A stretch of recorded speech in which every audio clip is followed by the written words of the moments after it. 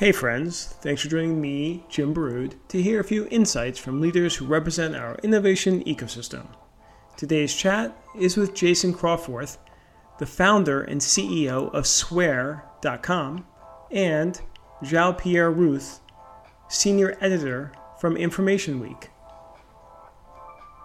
I'm JP Ruth. I'm senior editor with Information Week. We cover enterprise IT strategy and trends. We look at the going concerns that organizations have in terms of how they are applying and making use of technology, but also the potential risk areas and how they might assess what they need to be aware of and how to approach potential issues as we kind of move rapidly downhill, embracing technology, but then there could be potential potholes and pratfalls along the way. Got it. Okay, Jason? Jason Crawforth. I'm the CEO and founder of a company called Swear, Swear.com. We're a technology company that is focusing on fighting against the rise of deepfakes, synthetic media. Great. Thank you. So, JP, tell us about, we've known each other for a long time. Yes. Tell us about your career path here, how you got to where you are now. Yeah, you definitely knew me before I had gray hairs that I promptly shaved off today. Started in the business newspaper world when we got to know each other. Started, was not my original plan to become a journalist, but that became the thing that I embraced. Learning first about general business, but then over time evolving to look at the intersections of technology and business, and then more deeply looking at the technology sphere. Graduated from the business newspaper space, looking at technology, to then covering the New York tech startup scene. A couple of other outlets that I've worked for over time. And now with Information Week, I've been here almost getting close to 5 years now.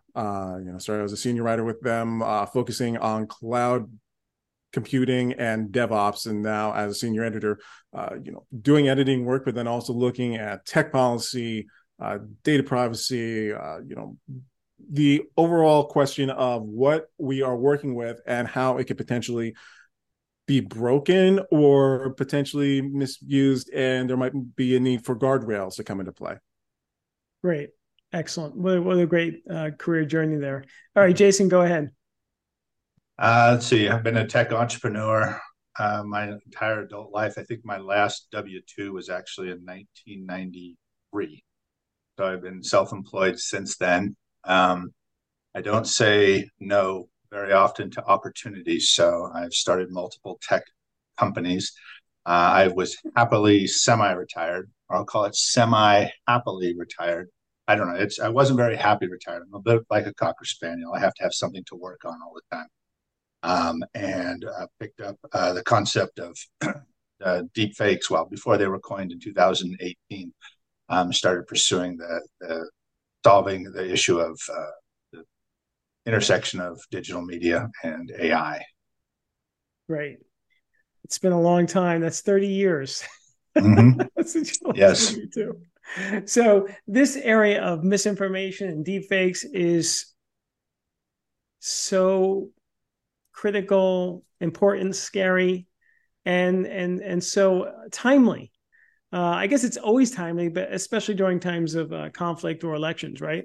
So, JP, why don't you tell us, what you're seeing out there as far as, in the past few years, where have we been and where are we going? Lay the landscape here for this sphere or sector of misinformation and this deepfakes. Sure. So we've accelerated in more recent months and years, but the idea of misinformation it's been around. You can go back even before the digital era. Any kind of potentially smear campaigns that politicians or what have you might put out there to spread rumors and gossip. So the concept of doing that's just been around. It's been part of how people try to influence each other and try to provoke reaction.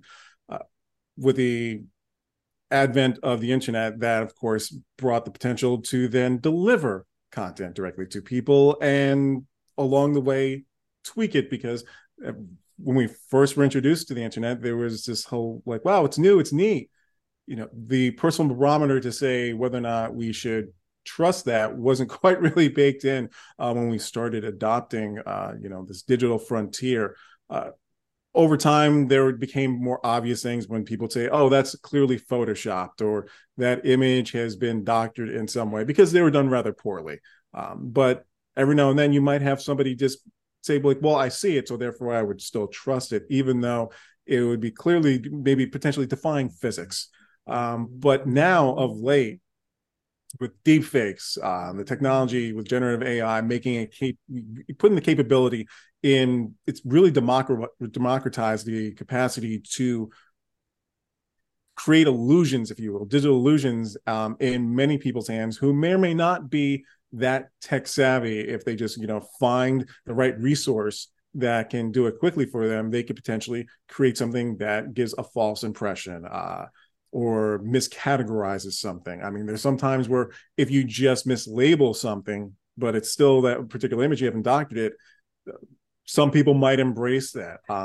Just this week, I think it was with Wired, they were talking about how on social media we're seeing particular images that people are trying to say are associated with the current conflict, but they are either from dated previous actions, or actually using images from a video game and then saying that it is something that is happening now. And that is unfortunate that, because the pace of, wanting to ingest content, which is what we've become now, it's like, how quickly can we see things, that, the readiness to embrace these things has definitely kind of turned our, perspectives in terms of like being more savvy about saying, whoa, wait a minute, what is this?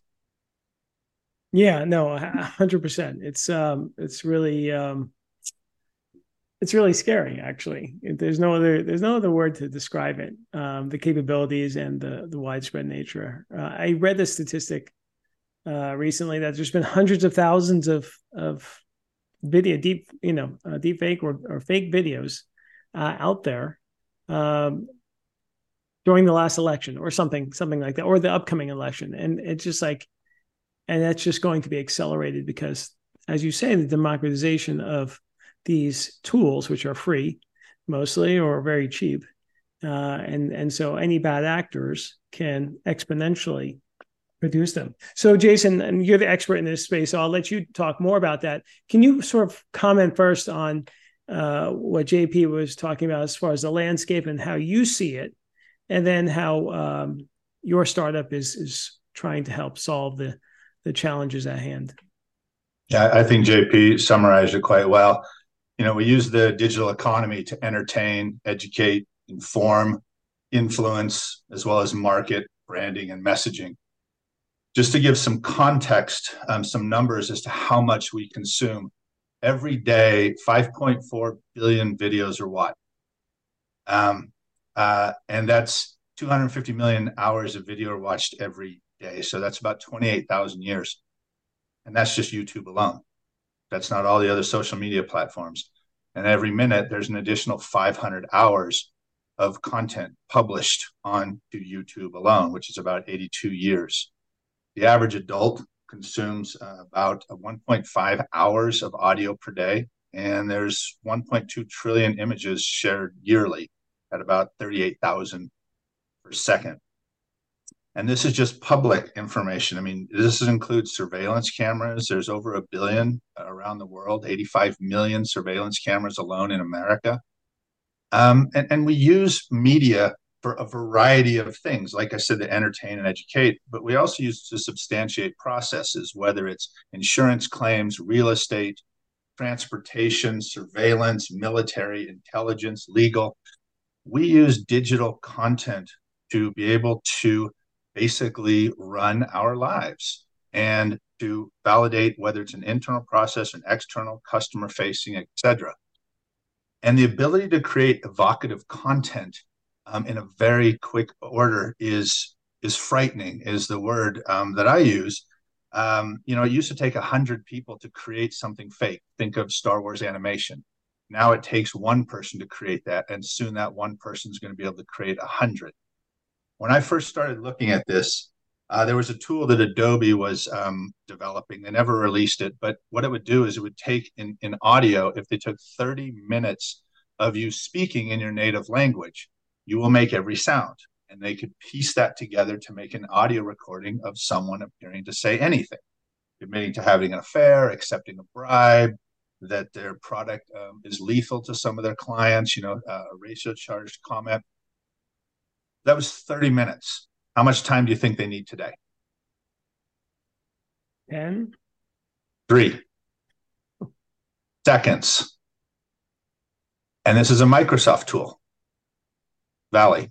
Wait, did you say 3 seconds? 3 seconds.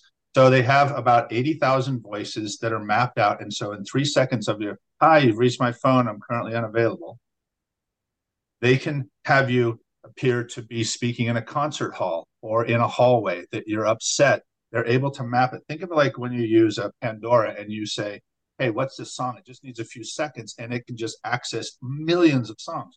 Well, they're doing the same thing. They take that 3 seconds and they can map it to different voices. And they can say, okay, now here's an audio recording. And video has increased just as much. It used to be videos, blinking was a problem because they would feed in thousands of photos, but there was no closed eye photos. And so computer systems aren't going to know that someone's blinking. Now they have micro heartbeats in the face and around the thin parts of the face, the reflection in the glasses, blood flow patterns through the face. It's well past, videos are being created. They're well past what humans can detect, and will soon be pixel perfection where computers won't be able to detect them. And this is happening at an increasingly rate. I mean, just the content, the amount that we consume, how it impacts our lives. It could be the night before an election. In Slovakia, there was just an election that was very close, and an audio deepfake was released a couple of days before the election, and they determined that actually flipped the election. It's happening today. The video game that JP referred to was the Ghost of Kyiv. It was a jet that was flying over the Ukraine, and it took the media, the global media, 3 days to figure out that was from a video game. You have them of coming out of presidential candidates. You have the president of Ukraine, telling his troops to surrender. This stuff is active, and that's just what's in the public sphere. The private sphere, where you have an audio recording of your CFO telling or your CFO telling the bookkeeper to wire money to this account. This is happening on a daily basis. People interviewing, and they're mapping their face to someone else, and you think that you're interviewing someone that is a database administrator who you think is somebody, and it's not, and that person gets in your company, and now they have the keys to your kingdom. This is just starting. Oh my God. Now, let me just understand this correctly. You said 3 seconds to match the audio. Now, you're saying it compares it to 80,000 other voices and matches, so they're going to try to duplicate your voice through the database of 80,000 voices, even though I think my voice is very special. You're saying it's not. It could be a combination of other voices, yes. Okay. So it just pulls from that database and pieces it together. Right. And the latest iPhone operating system, I haven't done it yet, but I was reading about it, that it asks you a series of questions. You go into a quiet room, it asks you a series of questions to say these sentences, and it learns to map your voice or whoever's voice you put in there. And then you can start creating audio recordings of anything. So they can do it with, I don't know if it's 100 sentences that they have you say, but your phone processes it. Now it's supposed to be for people that are losing their voice, et cetera, but it can be used. With every advancement in technology, there's always a dark side to it. And wow. So you can see what people will be able to do with that. That's really scary. That is frightening. Now, JP, before we circle back to Jason's company, any comments on what Jason has said?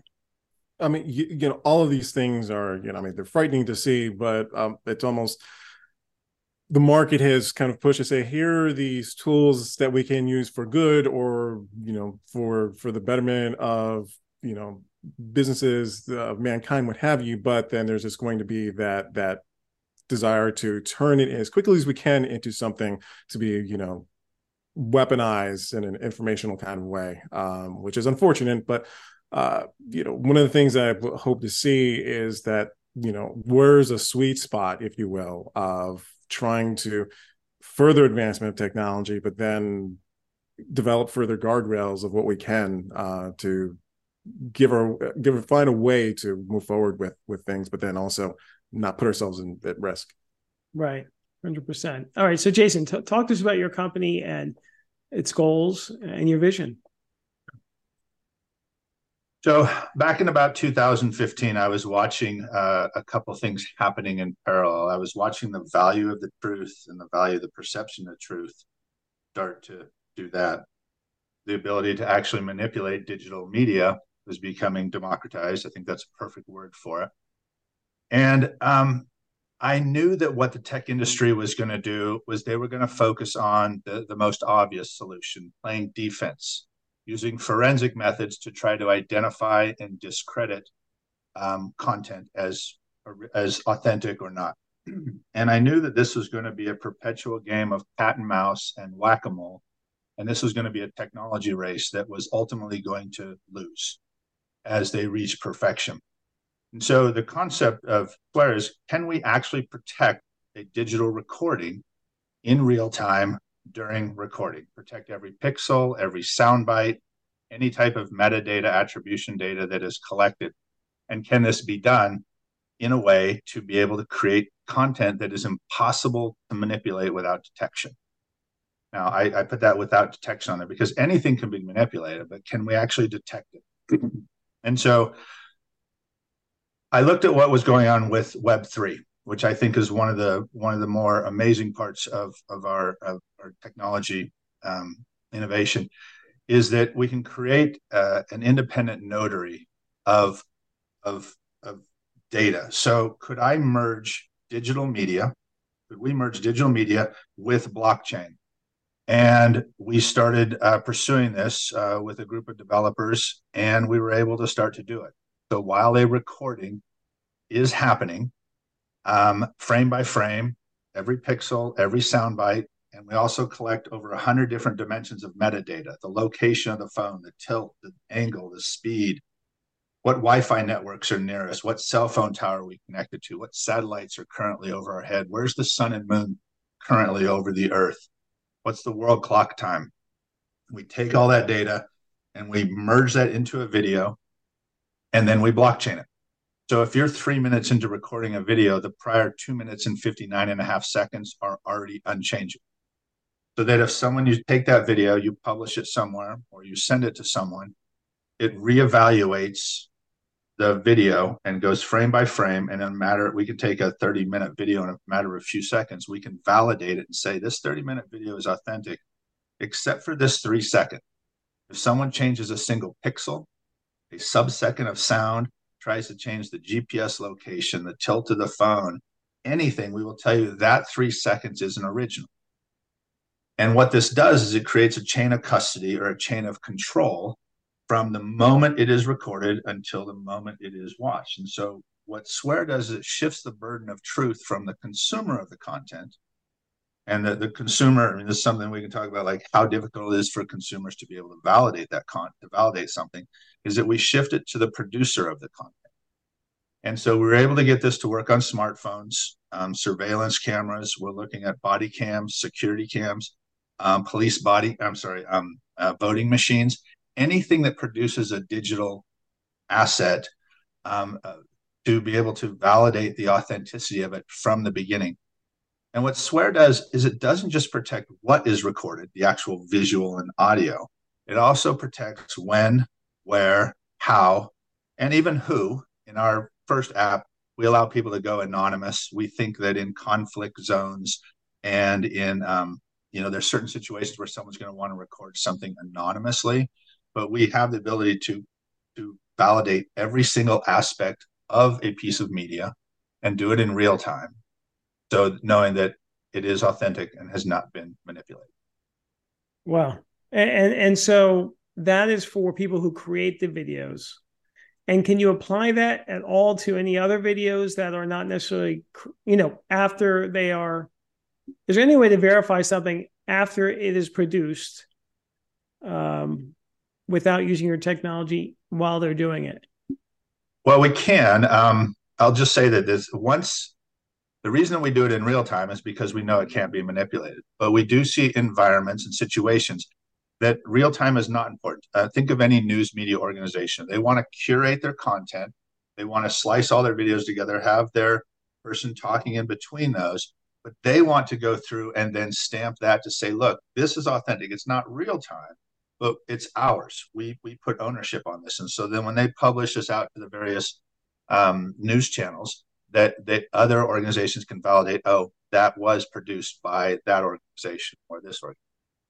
The challenge with fighting deepfakes is very simple. Well, that's not very simple. It's very complicated. It's like it's probably a little controversial, but I'll say global warming. There isn't a single solution to solve global warming. There is not a single solution to solve. And so, yes, historical content cannot be validated because we don't know if it's valid in the first place. So, but we do have the ability. If there's a group, Starling Labs at Stanford, where they're trying to take historical data from the Holocaust, and they want to be able to secure that so that it doesn't get changed over time, as we apparently seem to whitewash occasionally. So there are interactions where we would want to be able to protect non. Got it. Yeah, no, that would be great. Now, what's the business model of the company? Well, there's multiple business models because, I'll tell you, as an entrepreneur, you never say you can be everything to everyone. The challenge is that I'll challenge you to come up with an industry that doesn't need to validate their content. So whether it's in insurance organizations, logistics, you won't be able to walk into a court of law. You can't walk into a court of law today with an image unless both sides agree to it, or it's very well documented. I think we're probably 2 years out from video not being able to be admissible in court. So our business model, the beginning is our first stage is just awareness, putting an app out there so that people can see the use of this. And then it will start to propagate from there. Various industries that I just consider vulnerable industries. The surveillance industry would be one. Intelligence agencies. I was talking with a friend of mine who is an FBI agent. Apparently, they're starting to have to wear body cams for the first time because their word is not good enough anymore. Well, how is the Department of Justice going to keep those recordings authentic? How are we going to know that they haven't been changed? And so our business model is in a lot of different places. We will cast a wide net and try to help different industries, different organizations, public sector, private sector, individuals. I will say that the people that we will go after most are the most vulnerable, are the most visible. The people that have the digital footprint, the politicians, the influencers, media, any person that is constantly in the public eye, they and their staff should be recording them, because our technology can be used as offense and defense. If you start publishing videos of your politician that you're showing them at this location at this time, it's difficult to create something fake. And if someone does create something, say, well, how is that possible? He was here at this time, or she was speaking at this location. So you have a lot of ways to use our technology. So we're going to be casting a wide net, phase one. Yeah, no, absolutely. And JP, how do you see it from your perspective? Now, this is one startup. They're going to change the world, but who else is out there doing this work and working to make it safer for all of us? I mean, glad to hear that the work that you're doing. I think it's also a lot of internal work that just every organization needs to be working on. It can't be just siloed into, you need expertise for one, that's for sure, to identify things, but there also has to be some kind of internal embrace, I think, across all organizations to be alert to this. One of the things I think about with deepfakes is that paying attention to content needs to almost have the same kind of mindset that organizations approach to hacking or social engineering. Because this kind of thing plays upon the ability to dupe the receiver. So adopting the same kind of like training that will warn people about, accepting this phishing, attempt, or this kind of online, website that will purport itself to be legit, that kind of mindset, I think, is what really needs to be kind of like embraced, kind of across the board, because it's, the wool's being pulled over your eyes per se, but it's also wait a minute, the need to like, pause and kind of push to say, there's a reason why I need to like hold off before just accepting this. So I think that kind of that defensive training that many organizations have been doing for cyber attacks, that kind of mindset, maybe not that exact model, but that kind of perspective needs to be kind of brought to the fore and applied towards various digital content.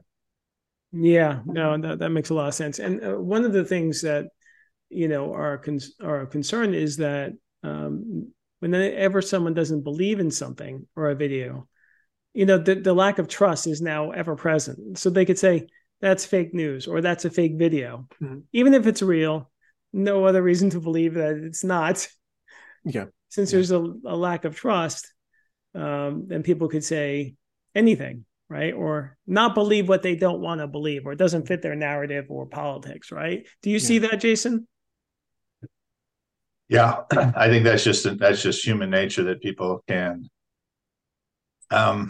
they'll believe what they want to believe. And when you deny, like when someone says, I didn't actually say that, how do we know that video is real? You literally shift the onus of proving that something's real. And if you have a video, how do you prove that it hasn't been modified? So we have, this is going to be a growing challenge. What JP is alluding to is basically there's three ways in which you can protect yourself. There's defense. You can do, whether something is, determine if something is real. You have offense, which is where SWARE focuses on, is trying to protect something. But the third is education. And education spans everyone. How do you validate if something seems to be too good to be true, or there's something that just doesn't seem right? You need to be able to validate that. I was listening to a friend this morning. He's a CEO of a company that they just wired $200,000 to the wrong company because someone changed an email address that had an I in it. They changed it to an L, and they were able to resend the invoice. And the person didn't know that and say, well, hey, we had to change the wiring instructions. Well, that needs to be a phone call with someone, and not on that email. You call the original phone number of the person that you know.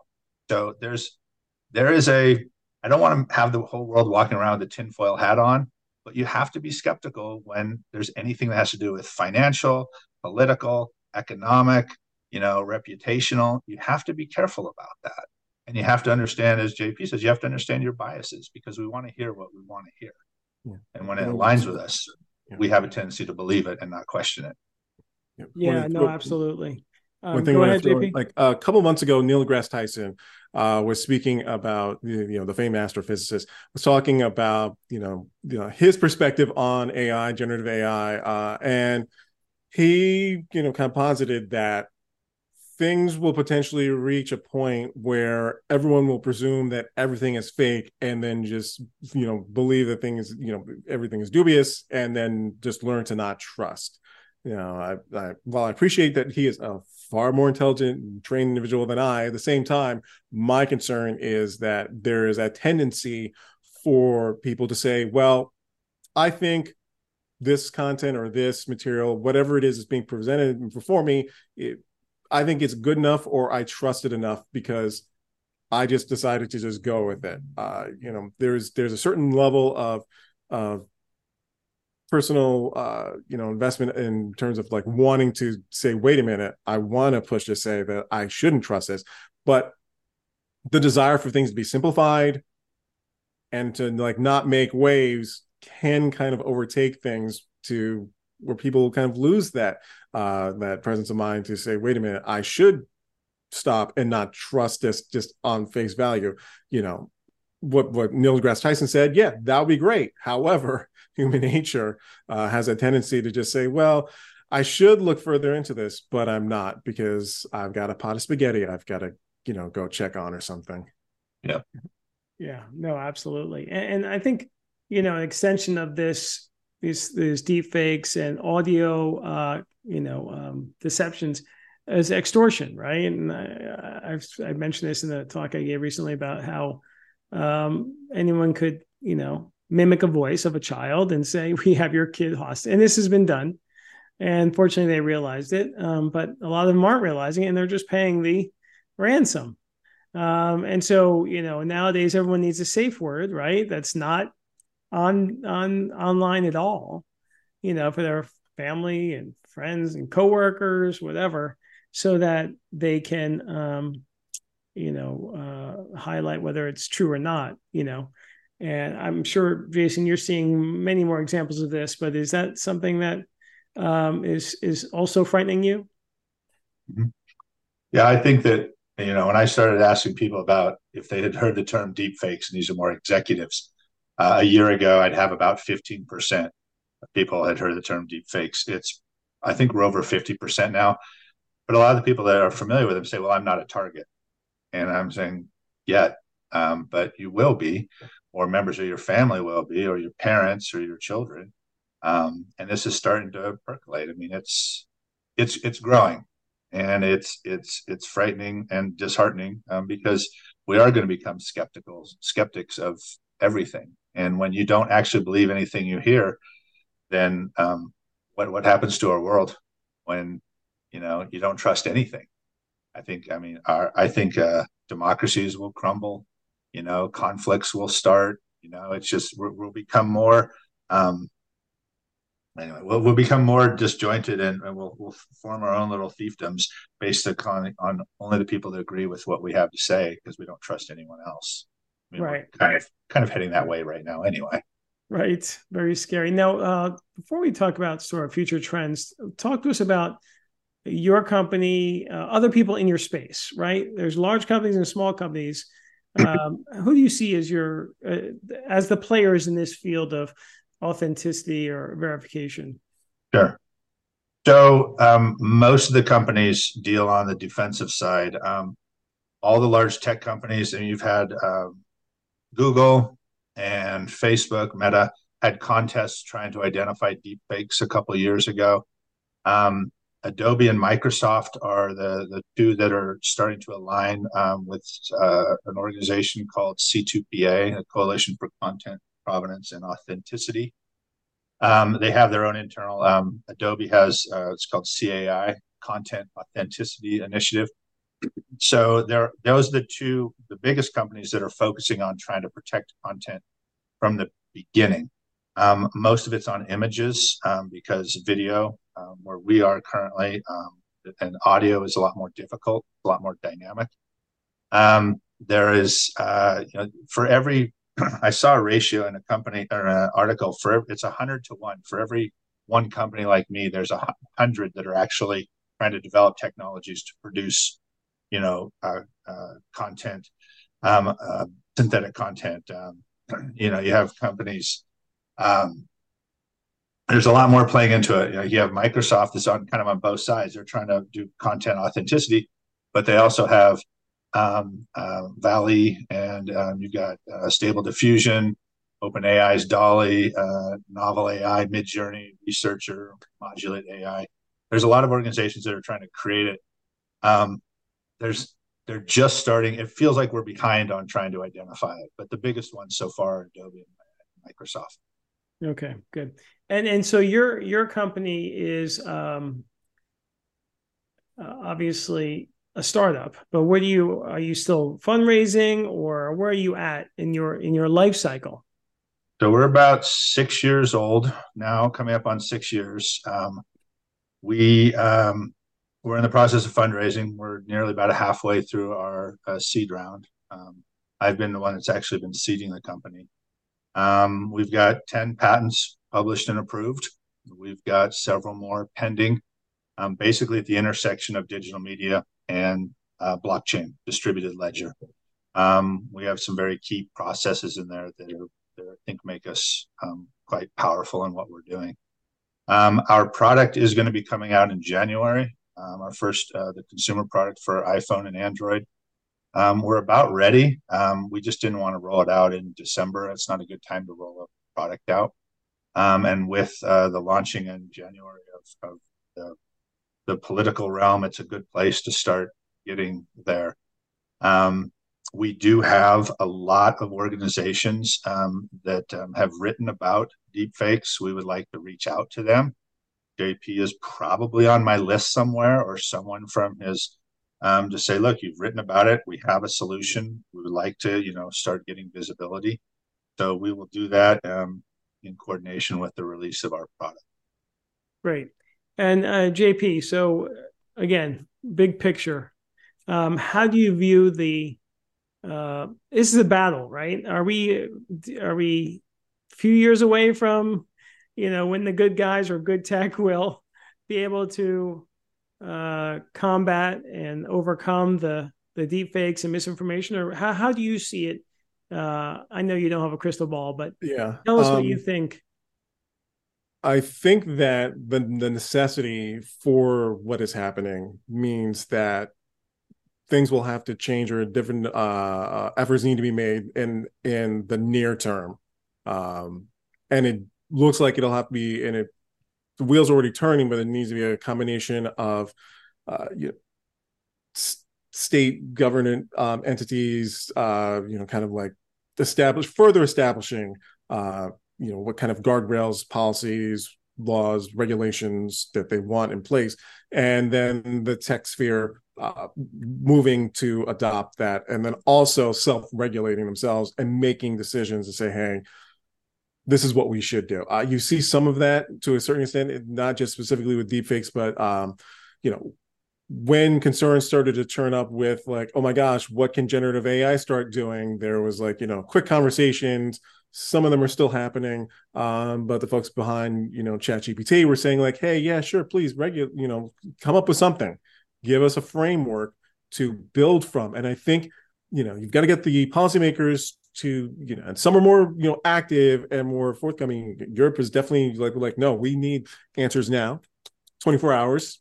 You know who you are, to speak to like how you're looking at misinformation, and more of that direct push needs to happen from that policy side, and then the tech side saying like, yes, we can run amok and do all this technology, but let's also rein ourselves in. I think that meeting of the minds needs to happen. I want to say, in an ideal world, it would happen in months.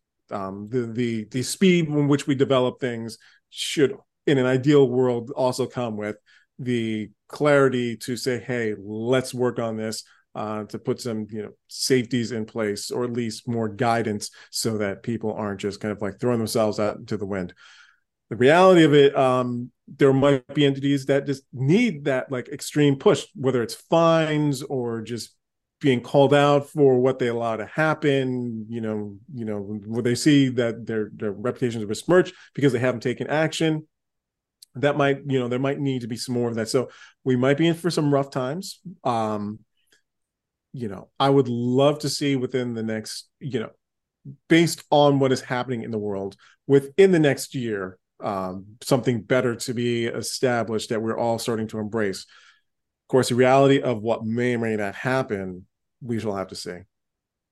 Yeah, absolutely. Jason, what's your prediction? I think it's going to take pressure from both ends. When that means from the technology companies that they're the largest technology companies that actually produce content or edit content. That means like Adobe starting to label things as modified. But on the other side, it's going to come from legislation. In January of 2023, this year, China requires all deepfakes to be labeled. The EU is considering legislation to fine social media companies if they publish deepfakes that have the intent to harm. So it's probably some from the more progressive thinking countries and states. They're starting to outlaw certain things. Now, how do you find out who did it and who, to pursue those? That's another thing. But yeah, it's I would like to wish that I was a little more optimistic. In JP's perfect world, I think both of us would have more hair, and I just don't think it's something that's going to happen. I think we need to kind of prepare that this is going to get a lot worse before it gets better, unfortunately. And I don't know when it's going to get better, if it's going to be a year or 2 or 5 years down the road. But that's my perspective. Is at some point we have to have an ability to create content that we know, like these have been the biggest changer in the world, even for social justice. I mean, when you have a conflict with someone of an authority and you have one of these recording it, it's what makes your word more powerful than theirs. You would have lost otherwise. Well, we need to be able to trust that content, and so that means the phone manufacturers need to have that stuff built directly in so that everything is protected. And if you change the hue or the brightness, then that's fine. You can do that, but at least have it documented to say this isn't quite the same. Yeah. So we have to be able to do this. It's to me, it's what I saw 6 years ago, is that you have to get to the point where you have to protect it at the moment it's created, and if you don't, then it's going to be too impossible to know that it's been modified. Yeah. Well, this has been frightening and fascinating. Before we close this conversation, I want to make sure we get a few tidbits of information here, what we call just one thing. So first I wanted to ask is, what is the best way to verify whether something is true or false? Jason? Well, that's going to take its due diligence. It's just doing the research to find if it's appearing in multiple places from a variety of sources. It's been validated. It's very difficult to be able to track it down to the person who actually recorded it. So there is going to be a level of trust that you're going to have to do, but it's going to be education. If something doesn't seem right, if it doesn't pass the blush test or the red face test, then you might want to kind of put that in the I'm not sure that's real bucket. Okay. JP? First, ask yourself why you want to believe what you're seeing, and then pump the brakes and wait to do that due diligence and verify. The speed of delivery doesn't necessarily equate speed of factual content and information. Got it. And what about one tip for people to protect themselves from the dangers related to deepfakes? JP?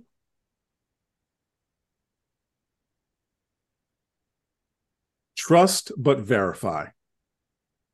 Oh, you just stole my quote, JP. Okay. How could you do that? There's like one quote there. One quote. Yeah. All right, Jason, go ahead. Question, aren't you, Jim? Try another one. I think you're going to have to learn to develop a better spidey sense to understand when something isn't quite right. With regards to your family, I think creating an offline analog safe word, so that when someone calls up and say, hey, what's the safe word? You're going to need something that is not in the digital realm, that only a human to human will be able to understand. Got it. All right. This has been, again, fascinating and scary. We usually end with a quote or a poem. JP, go ahead. And I'll modify it or give it clarity for this particular topic. Know your enemy, misinformation. Know yourself, your personal bias, and your victory is guaranteed. Sun Tzu. Wow. All right. That's creative. I love that. Jason, go ahead. Mine was actually from it was just a little bit of information that my life coach and I were having a conversation. When I was younger, I could solve any problem. I could put an enormous amount of time and energy into it. And what I've enjoyed about getting older is I know which problems to solve now. That's it. That's it. Yeah. Got it. Short and sweet. I like that. Mm-hmm. All right. This has been great, guys. Thank you so much. Thanks for joining us. I hope you enjoyed the show. Please like it, leave a review, and subscribe. See you soon.